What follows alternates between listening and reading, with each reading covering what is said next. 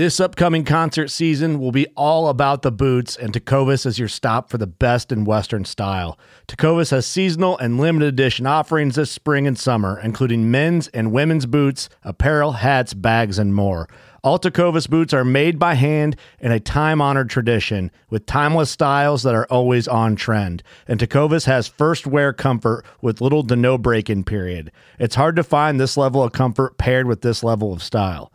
Stop by your local Tecovas store, have a complimentary drink or two, that's WCB style, and shop new styles. The smell of fresh leather and friendly staff are at your service. Many stores even have leather custom branding to make your boots truly personalized. And with regular live music and events, there's no in-store experience like it. If you can't make it into a store, just visit tecovas.com. That's TECOVAS.com. They offer free shipping on all boots, as well as free returns and exchanges, and ship right to your door. Go to tecovas.com and find your new favorite pair of boots today. Fishing like a local isn't just about catching fish. It's about connecting with the environment and the people who call it home. It's about hearing the stories and traditions that have been passed down for generations and sharing unforgettable moments with the people you meet along the way. Fishing like a local is having an experience that stays with you forever. And with Fishing Booker, you can experience it too, no matter where you are. Discover your next adventure on Fishing Booker.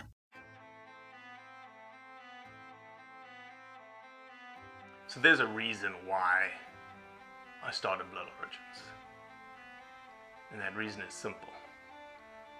Is that I wanted to convey the truth about hunting.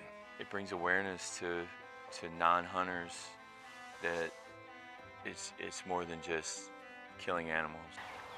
How do I start it? Brittany. My name is... Does my hair look okay? It's fantastic. My name is Mike Axelrod. Start again. Yeah, I hated it too. Braxton, you said something in the car to me. You said that you were living on borrowed time. There's a perception around who hunters are, what we're supposed to be, and a feminist that works for a non-profit that is a hunter that has only eaten wild game for the last 20 years is likely not the thing that people think about when it comes to a hunter.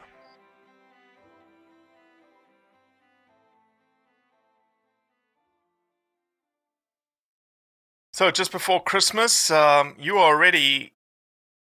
been on the road. What's the temperature in you're in Kansas right now? I am, yeah. South Central Kansas is -8. Yeah. It's going to be 5 here in the morning. I haven't even looked at a wind chill or gone outside. I'm having the... it must be -20 or -25 with a wind chill. Oh, absolutely. I mean, I would guess more looking at the trees. I mean, it's blowing pretty hard. Oh, is it pumping? Yeah. And I'm also going through... So my children, I have a 25-year-old daughter and a 23-year-old son. And I've gone through I think I'm a pretty chill guy. Like, I don't know. It's always hard to judge yourself. Maybe I'm not. Maybe I'm nuts. And I don't worry about a lot of things in life. Sometimes I probably don't worry about as much shit as I should. But I have gone through my children are on a long drive. You think about it at least. Which way are they driving right now? Well, my son is here. He's with us. My daughter is coming up from Bartlesville, Oklahoma. So she's coming from the southeast,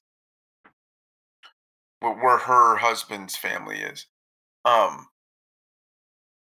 I'm like wound up a little bit. And I've talked to them. They're fine.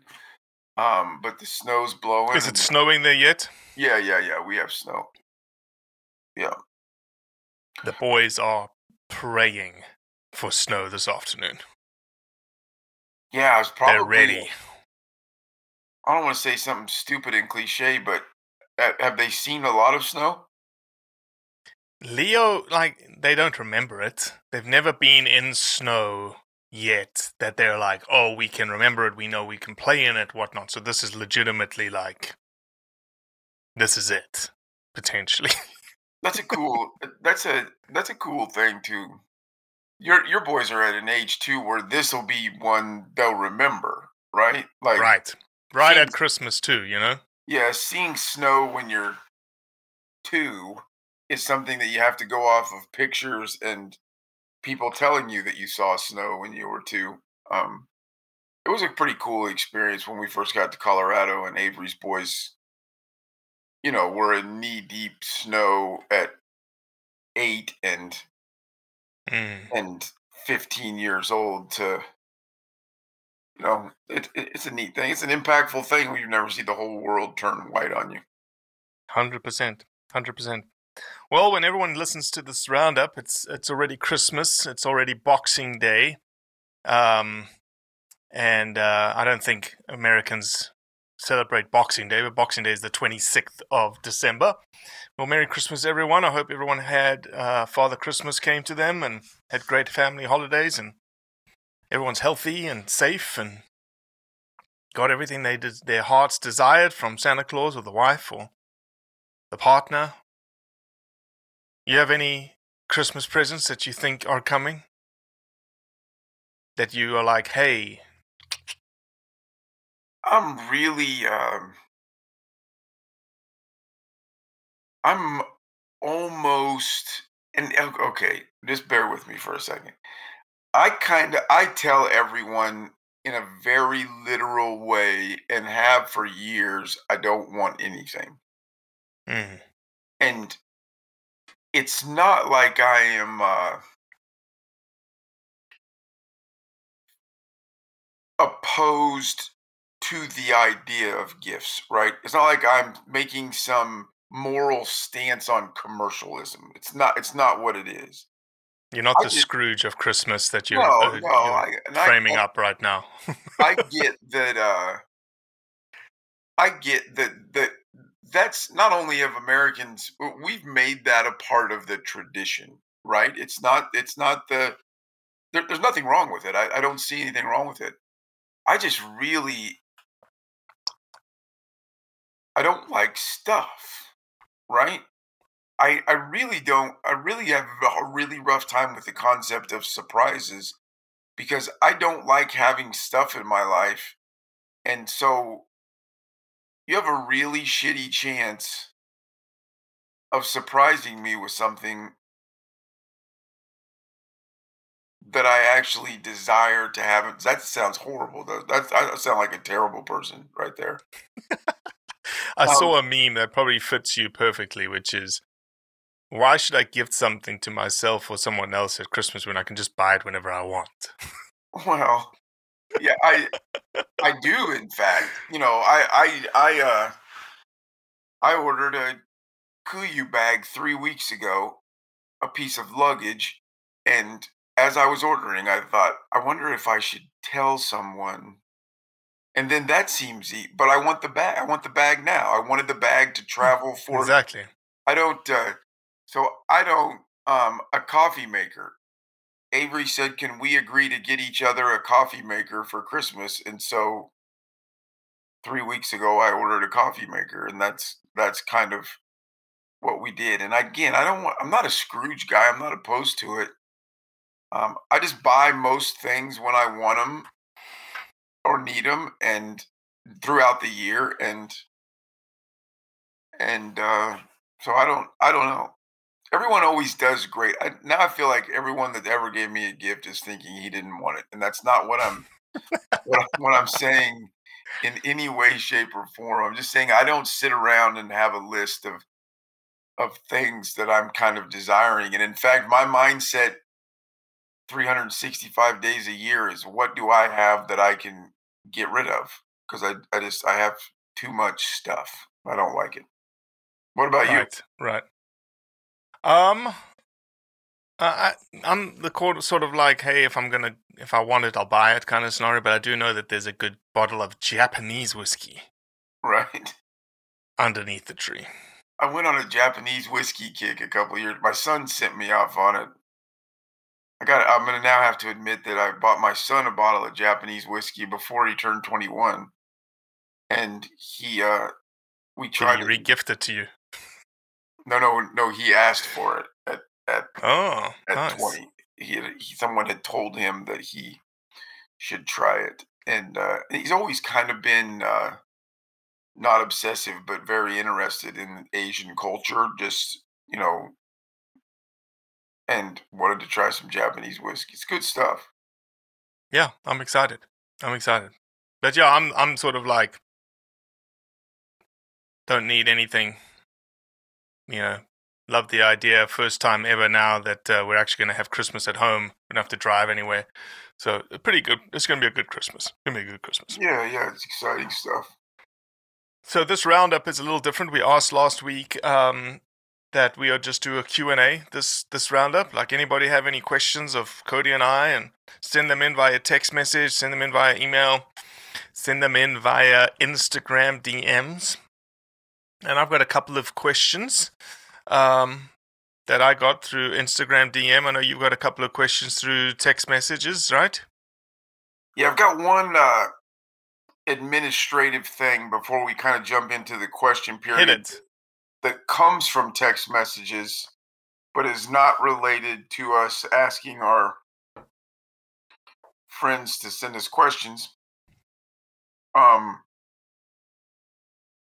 3, I'm trying to find the third, but the gentleman, the hockey player, his name is Carey Price. Correct. We must have referred to him as Casey. No, I thought I kept calling him Carey Price, and you kept saying his name is Casey, or it was the other way around. But we did apologize and correct ourselves. And I did put out a video that was very much Carey Price. Well, our Canadian friends who it appears take hockey. I know this is to be true, but we're not hockey guys, right? I mean, I don't. Did they take offense to me calling him a different name? They were just adamant in their corrections. I don't think that I would say that they took offense. And then some of them, here's a holy smokes, it's Carey Price, not Casey, not Gary, but Carey. He just went up a notch in my book despite being the goalie for the team I hate. He also put this is a person that I don't know, that's a first time texter, and didn't put their name, but they finished it off with Cody is correct. Gross Point Blank is an amazing movie, which it is, and we discussed that a little bit. But we need to we have fixed it. We knew we were wrong, but thank you to our multiple Canadian friends for letting us know, including Tim from Saskatchewan, who is a regular texter, that we got that incorrect. Yeah, Carey Price, Carey Price is a legend. And still today, his Instagram doesn't have any other Instagram posts except that last one. It's up there. I'm a hunter and this isn't right. Classy posts too. I think I wish. I think starting the argument with some class and some intelligence. Not that I'm not a person that's completely prepared to get muddy and start knocking heads when you need to, but classy post, great way to put it in the discussion around the debacle that is Canadian firearms right now. Yep. Any other admin related topics to handle? No, everything else is fun questions, or not fun, not all fun. Everything else is questions. All right, I'll start. I got 3. The first 2 are, I think, well, the first one's really straightforward. The second one could be not straightforward. Rob the Hunter asked the question, when are you coming to Australia? We plan to be in Australia the first 2 weeks of May of 2023. We'll be doing 2 weeks in New Zealand prior to that. And specifically why we're coming to Australia is the Australian Deer Expo is going to be on for the first time in 2 years. And that is May the 13th and 14th. I think in a little town called Marapool in Victoria, Australia. Again, apologies if I messed up the name or didn't even get it correct. But the Australian Deer Expo is where we're going to end our Australian journey. And hopefully we will see all of the Australians there. Say hello, shake hands. Craig Merton, our Australian Blood Origins Australia admin is sorting it out. I think we're going to have a booth there. We're going to have a couple of giveaways, knife giveaways, supported drives. So, easy answer. Absolutely. All right, next question. I'll put the question out there, Cody, and then I'll count down to see if our answer would be the same. Why are anti-hunters wanting to relist wolves? All right, 3, 2, 1. Money.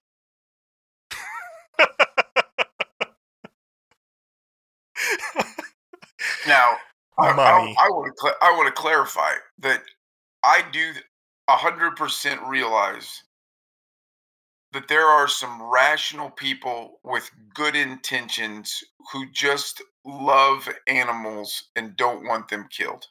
Okay, that's 100% true. The organizations who have formed, whose names you know, HSUS, Defenders of Wildlife, that are the hardest pushers behind this, the people at the top of those are not rational. They don't listen to data. They don't listen to people's stories. They want to make money for their organizations and build new headquarters and raise their personal salaries. I've seen way too much of it. But 100% I know people who I've had passionate conversations with who do care about wolves and don't want to ever see one killed. That is a much it's not backed by scientific data, but that is a much more noble reason for it. But that is not why the organizations that are involved in it are doing it. They're doing it for the sake of fundraising. 100%. Couldn't add anything more to it. Both on the same page. Another question comes from Brad Thompson. A big fan of Brad Thompson. I'm sure you've seen him in our Instagram DMs, Cody. Has really taken the bit between his jaw, essentially, and into his mouth, and is really pushing in Washington State. He's the guy who's now putting petitions into the commission. And he says because of us, because of what we have stood for, the kind of content we've pushed out, and encouraging people to step up. And he has stepped up in a really big way. He's a hunting educator now, giving on hunter education courses in Washington State.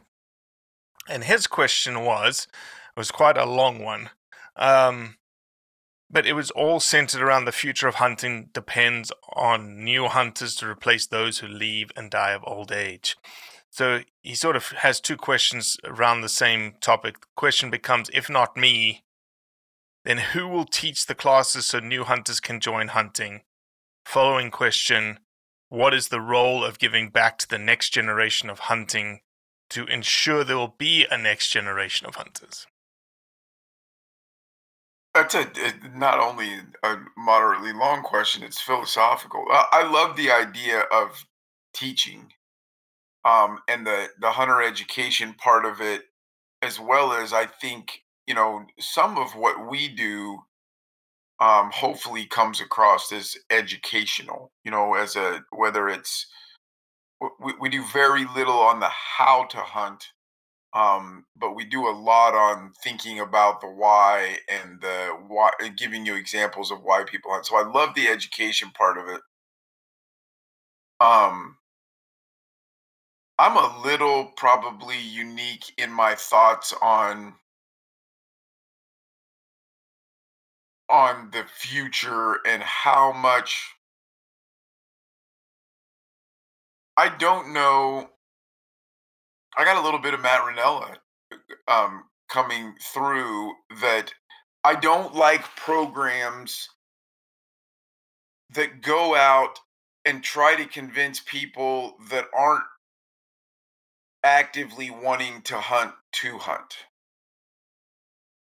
I very much love programs who are easily accessible and well known about to help people who want to hunt become hunters.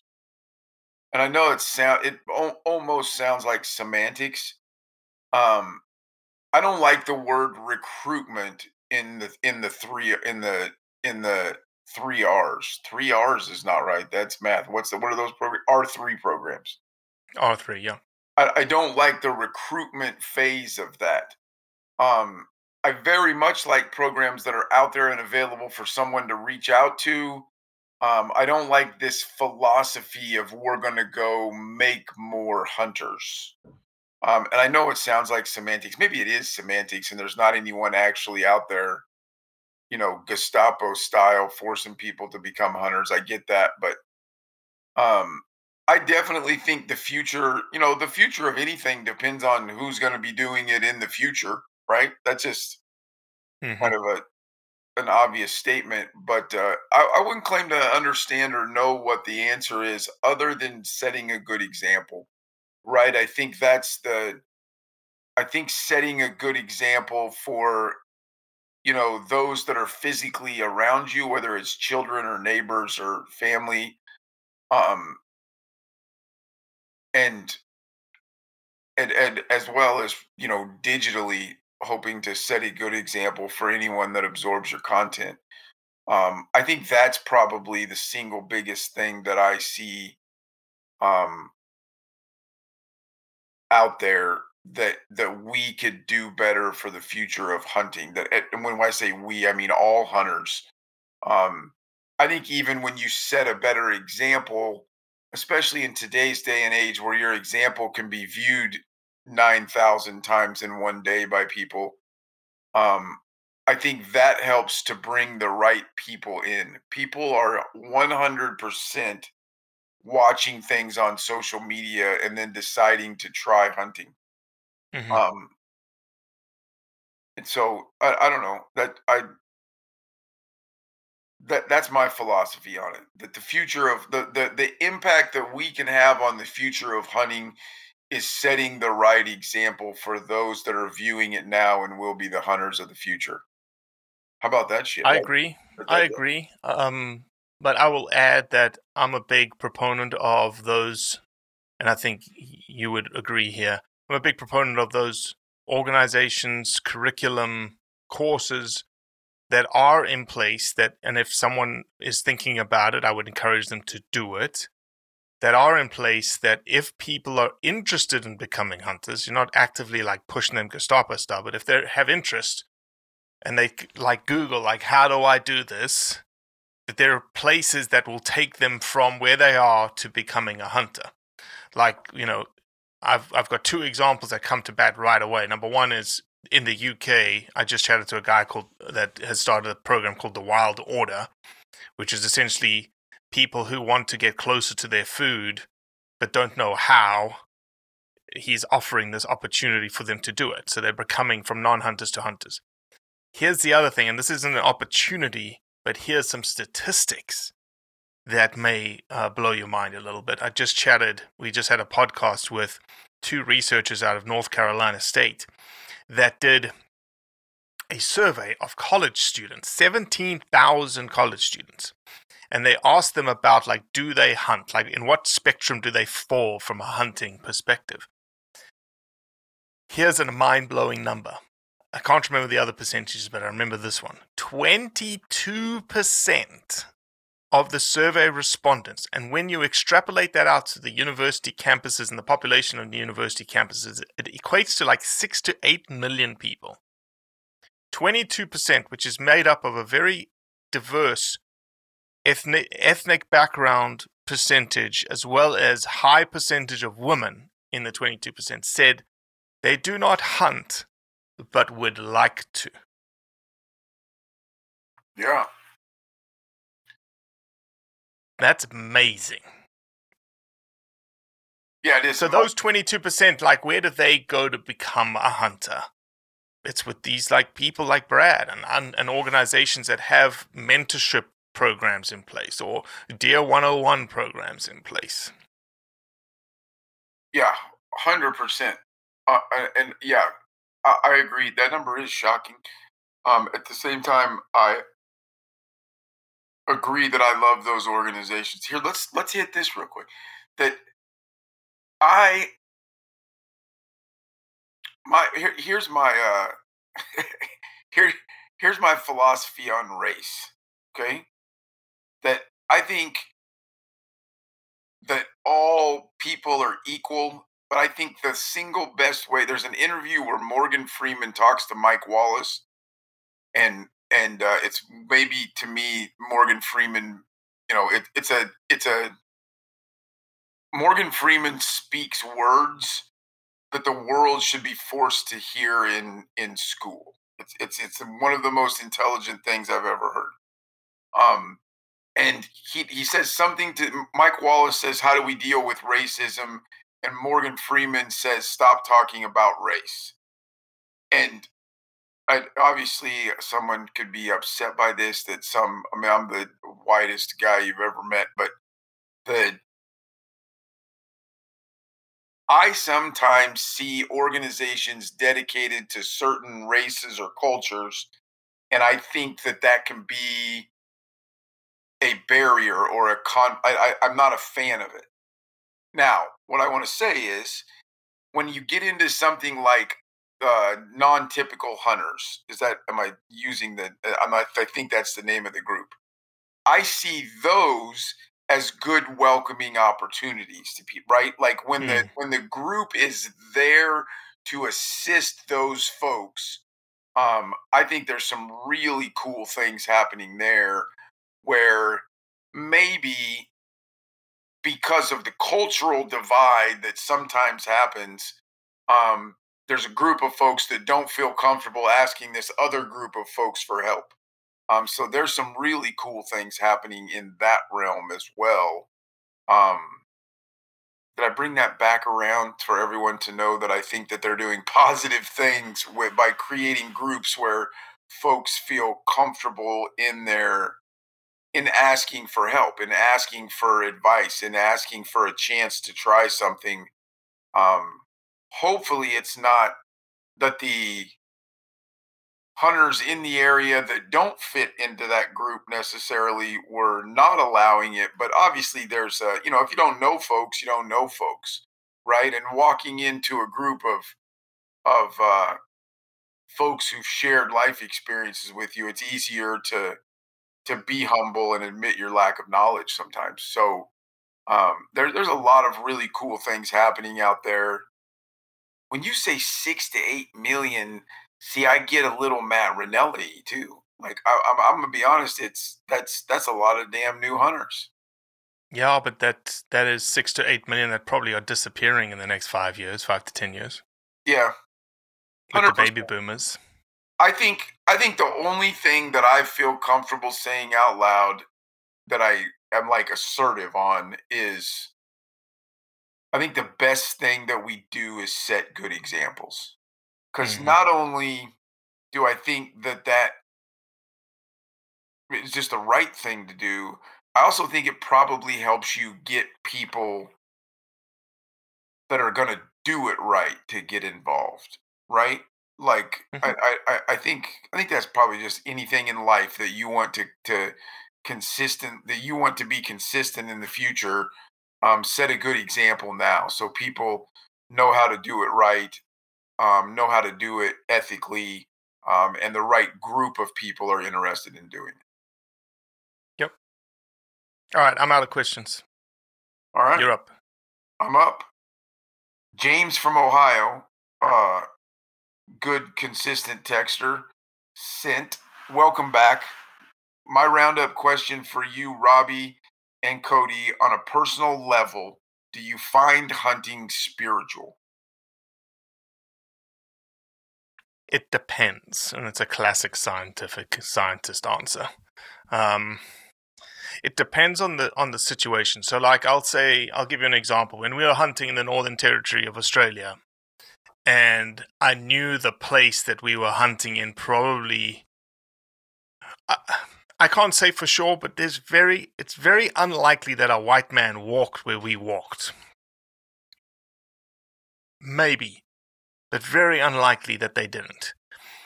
And so when you're walking in a place like that and you see Aboriginal paintings that like nobody's ever seen before, then there's definitely like a more spiritual connection. Are there times that you sit in a whitetail stand that nothing's happening and you reflect on your life and pray a little bit and listen to the voice in the back of your head that is the Lord speaking? And yeah, are there other times though that it's not spiritual and it's just like, hey, I'm out here for meat, or I'm out here targeting a specific buck? Yeah. So to me, it depends. I think I have the exact same answer. I don't think that it's the primary driving priority every time I go out. I do think that because I'm normally in nature and either alone or with the people that I'm closest to in the world, that spiritual kind of experiences, whether they're little, a weird ray of light working through the trees, or they're gigantic, a life-changing event happens. I think I'm putting myself in a situation where I feel that more often than in other places, right? Mm-hmm. Does that make sense? Like, I don't know that I would describe hunting as spiritual for me. I would describe the circumstances that I'm in as hunting as much more likely for me to have that feeling or experience than in town in traffic, right? Right.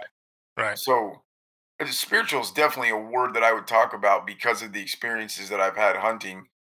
But I don't want to. I suppose a person to get deep into this conversation would need to individually define spiritual, but I can remember,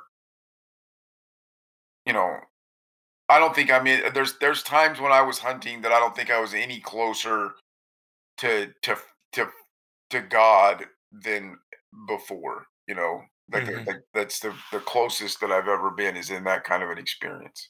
Mm-hmm. It's a good fireside chat question. Tanner from Ohio knew the assignment here, and he put, here are a few personal questions for you in the next show, and he directed them individually. So this is okay. Here we go. For Robbie.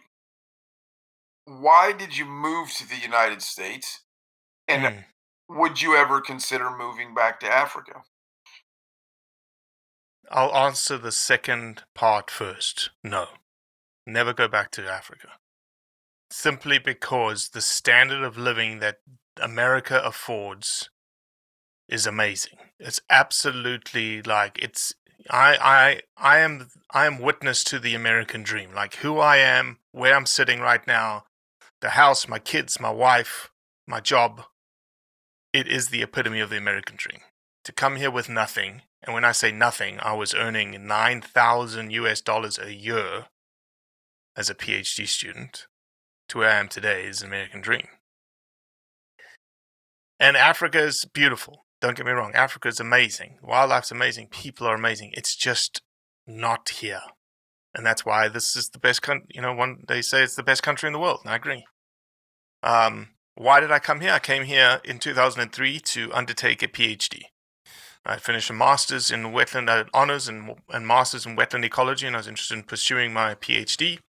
Looked all around the world, found what I was looking for in Podunk, Oxford, Mississippi. Packed up my bags, said goodbye to my family and friends, and moved. And that was that. Was the PhD not available in South Africa? Like, did you have to come here, or did you want to travel as well? And does that make sense? Yeah, it's a good question. No, it's a good question. So, just to give people a sense of things, I could have done a PhD under the same advisor in the same place I was in South Africa. I could have kept going. In South Africa, you're not really encouraged to move around in terms of your academic studies. In America, you are very much encouraged to move around. Once you finish your Bachelor of Science here in America, you are asked, you're suggested go somewhere else in the United States to do a master's, and then when you finish your master's, go somewhere else to do your PhD, because you get exposed to different habitats, different environments, different professors, different thought processes.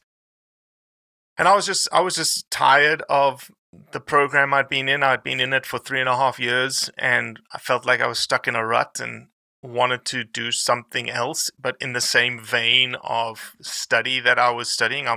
Swamps and wetlands were my thing. I can study swamps and wetlands anywhere in the world with different emphasis.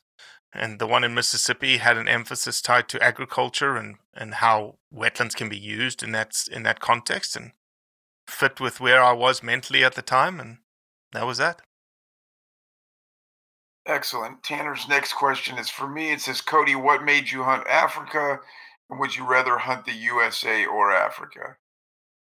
The what made me hunt Africa is a fairly humorous story. I had zero. It wasn't on my list. And to be honest, I'd already reached a stage in my life where I was very interested in kind of the golden age, the Teddy Roosevelt to Ernest Hemingway era. Like that stuff was iconic in my mind, and I knew a fair amount about it, and was infatuated with that. It had just never progressed. I didn't have the knowledge of modern day. In fact, I had assumptions that were unfair. It wasn't on my list. A friend of mine got a hunt. Daryl, that's been on the show, got a hunt and had a space. So I went to Africa the first time to go on a trip with Daryl and his brother Duck, because I wanted to go with them somewhere. That's why I went to Africa. Since then, literally, I mean, I don't know how to put it other than fallen in love with the place, and the people and the methods and everything that happens there. But when you ask, would you rather hunt the USA or Africa? I mean, my answer is both. I love the idea of taking trips to Africa, but I very much love the idea of walking out my back door and going hunting for American game. It's two very different systems. And I don't think there's a right and wrong. I think it's fine that culturally people do things differently. And I think as far as the huntable countries in Africa, they're the only conservation success story that even comes close to being discussed with the North American model. I mean, literally the two best places in the world to be a hunter. I don't know. I don't think I can pick one. I do think I love the idea of trips to Africa and living in and my home hunting happening in the United States. I think that's the best of both worlds, and hopefully,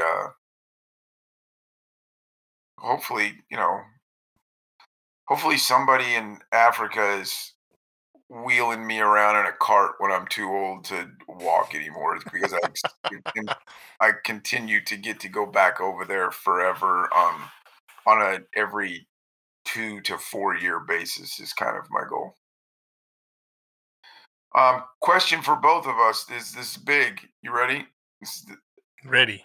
Again, Tanner from Utah, Tanner, by the way, is a longtime texter who I invited on and knew absolute. Like, Tanner has been to Africa, spent time working with hunting operations over there. But for both, he says, for both, if you could have lunch with any 3 individuals, living or dead, who would it be? And Tanner goes on to put that his would be Teddy Roosevelt, Dr. Livingston, and Ernest Hemingway. I just played this game a week ago with my wife, so go ahead then. You've got your answers. Go ahead then. Well, I have debate. Mine are. I don't have a clear cut 3. Ernest Hemingway would definitely be on it. I know, not because I think he was perfect. He had a lot of flaws, but I think in our lifetime, and not in our lifetime, but in modern history, maybe the most interesting person that I can think of to sit down and just have a drink with. Some of it would be his boisterous ego, right? That I just think the conversation, I don't want to risk that I sit down with someone and they're shy and quiet and like my hour with them, I can't get 3 words out of them. I don't think that would be that way with Hemingway. Not to copy Tanner, Teddy Roosevelt was definitely in my discussions as well. Some of my stuff might unfairly slant towards not unfairly, just in my world, it might slant a little bit more towards the military. George Patton, I think, is a person that American general that I would love to sit down with. And then I've always put Alexander the Great on that list. I don't know Ooh. that there's a person that whose brain I would like to pick more in history with. Again, I know there's a lot of people in the world that are mad at Alexander the Great, but holy crap, would that be a discussion in my mind? Oh yeah. Oh yeah. So my 3 are like tied to my background, like my makeup essentially. So I met him once when he was alive, but I was like 15, 16. He came by the school that I was at in South Africa. But I think sitting down with Nelson Mandela and having an hour with Nelson would be unbelievable. The guy was funny. The guy was brilliant and just probably one of the most decent human beings that you can ever think of, right? That stood up for the right thing and got put in jail for 26 years and then came out without an iota of desire of revenge. And amazing. So that would be number 1. 100%. Number 2 would be Wilbur Smith, the author, because I'm just obsessed with Wilbur Smith since I was a kid. I'm rereading all of his books right now. Loved Africa, and was a prolific writer, so I'd love to sit down and chat with him. And then number 3 would be Pele, the Brazilian soccer guy. Yeah. And just sit down for lunch because soccer was such a huge part of my life, and I was born in Brazil. Yeah, those are my 3. Yeah, Pele has always been a person. But those are great answers. Nelson Mandela's sense of humor is like you saw him as people. Everyone saw him like this incredible leader who also had to have a great sense of humor because you just saw him laughing a lot. I mean, you just he looked like a fun person as well. As far as I think from what I know of Pele, it's same situation. You saw him Exactly. having fun a lot. No, great answers and a great discussion. I do got to say this: if I had to actually pick, it would be like when we did it as a family. We had this rule that it was famous people. Because 100% I would pick family members. Like if I was actually picking like 6. Oh yeah, 100%. 6 Sit down with great- my grandfather today right and talk right. about hunting for an hour. Oh my gosh. Yeah, so we had that. I overthink things, and I made this caveat that one of them would just be 7 great grandpas ago, who I really don't know a lot about, but that would actually be the person. But that makes the question for conversation's sake less interesting. So it's famous people is the answer there. You know what you just sparked in my brain? And this is going to be news to everyone. Everyone's going to freak out, flip out. We've never really talked about it. But you know how we've designed our new podcast? Dun, dun, dun. Cody's Hunt Camp podcast. Yeah. My grandfather wrote so many stories, so many hunting stories, like comedic hunting stories. I think we should just like pick one and just like read it and give a synopsis and just like dig into it and just like question like what the hell was happening in the frame of reference then, you know? No, absolutely. 100%. That sounds like a great thing to me. I've The one of them climbing under the Unimog because it's raining, and my grandfather wakes up, thinks he's got a freaking cobra stuck in under his armpit. He feels this thing move up onto his armpit, and Bob, his buddy's trying to says, "I'm going to shoot this." He's like, "Are you crazy?" They move the Unimog that completely poured, like the rain is pouring down. They strip off his shirt, and it turns out there's just a frog that's like nestled itself like up into its armpit. Yeah. Yeah, no, that would be a great idea. We should absolutely let's explore that more and go for it. But let's not do it. Dave from Wisconsin sent a picture from social media. It's a drastic shift of subject here. It's a person. It's multiple pictures from a Facebook post of rows and rows and rows, or great big giant piles of coyotes. And Dave it lists a long question out, talks a little bit about like, Matt Rinella's argument against these things.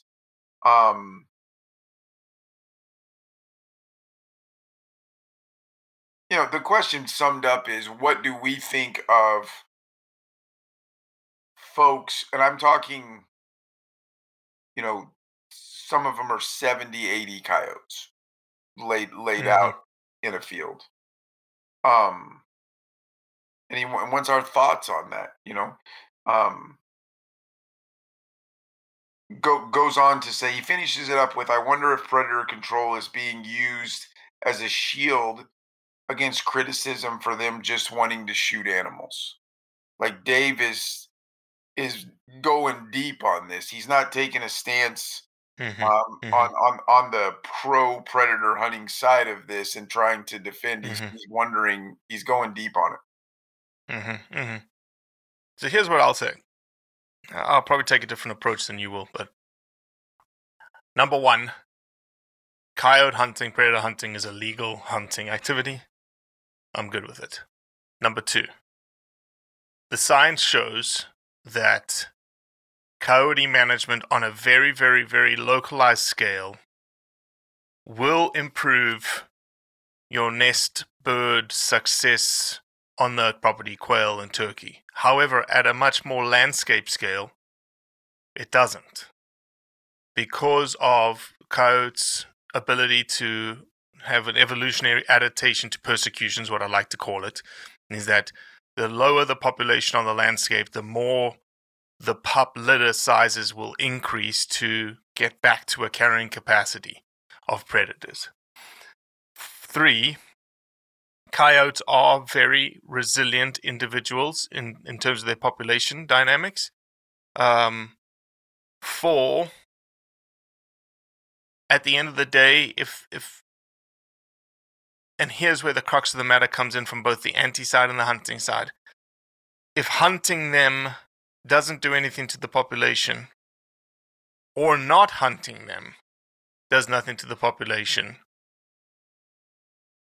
is there a need for coyote population control? Again, if you are a single dot in a landscape of dots and you're the only dot that's managing the predators, then yes, at the local level, you're making an impact, but at a regional level, you're not, because everyone will have to do the same thing. The last thing I'll say is this. I think, again, this is the circumstance where social media is the bane of what we do as hunters. In that if we didn't have social media, nobody would know that these guys are killing 70 to 80 coyotes. Nor would I think that they would have the sort of predilection to put them out and take a picture with them all out. So my brain is, why do we need the photos of a pile of coyotes or 80 coyotes lined up? We don't. Doesn't help hunting at all, except to say this is what we do and we really don't care what you think. Yeah, I mean, honestly, I think I think you're right on.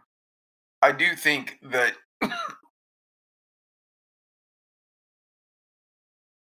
Hold on, I want to pick at one thing that you said.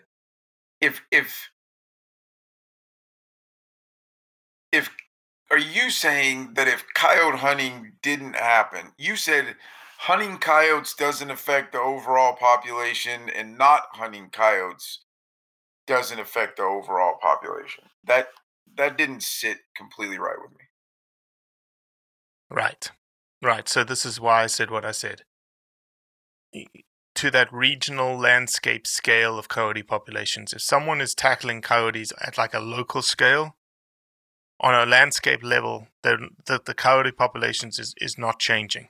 They may be affecting a very small footprint of them, but on a general scale, you're not changing the population because of that evolutionary adaptation for coyotes to be able to increase litter size production as a result of population densities going down. The same argument is used on the non-hunting side of coyote. So if coyotes are not hunted in a population at again a landscape scale, they're a density dependent species. So what happens is, as their density gets to a certain stage, carrying capacity stage, their litter sizes will drop to 1 or 2 pups. It's not going to be 6 to 10 pups. Any additional coyotes in that population are going to find a niche for them to sit in. If there's not, they're going to emigrate out of that population. So again, from a regional perspective, when you think like, just look at a plot of land or a place on the map, that's what's going to happen. You're not going to get an indefinite increase in coyote numbers in that area. Once they've reached their carrying capacity, that's it. Right. It may fluctuate, don't get me wrong. It may fluctuate, but it's not going to go from, you're not going to have 150 coyotes, and if you don't hunt them, you're going to have 1,000 coyotes in there. Yeah, I get it on a kind of a macro versus micro type. And I agree And with that unfortunately is the argument for predator hunting. It's the difference between the very micro local scale to the regional landscape scale. Right. Really, on every, does it not apply in some form to every predator? I mean, is it a coyote? A little bit, yep. No, a little bit. Maybe I think obviously coyotes are a very adaptable animal, right? Like they're kind of successful everywhere. But yeah, it makes sense to me. And I tell you, like, as I go to in my brain to form an answer about the social media, I could argue for the person that posted the pictures, and I could argue against the person that posted the pictures. I don't. The picture doesn't do anyone any good. The picture probably hurts hunting. At the same time, they're doing a legal thing, and it's their right to post a picture, right? That's right. That's right. And so I do think that it's a gray. I think it's a gray thing. You have every right to do it, but I guess I wish you wouldn't. That's the. At the same time, I'm not a fan of not posting. I'm not a fan. I would never look at a hunter and say at a hunter that's doing it legally and ethically and say you shouldn't share that with the world. So it's a conundrum for me, kind of. I don't like part of I'm a fan of Matt Ranella, but I don't like his we should never post anything on social media ever. Kind of overwhelming arch that he comes out with, because I don't think if there's something that shouldn't be posted on social media, 9 times out of 10, it's because it's something that you shouldn't have done in the first place, right? Like it's.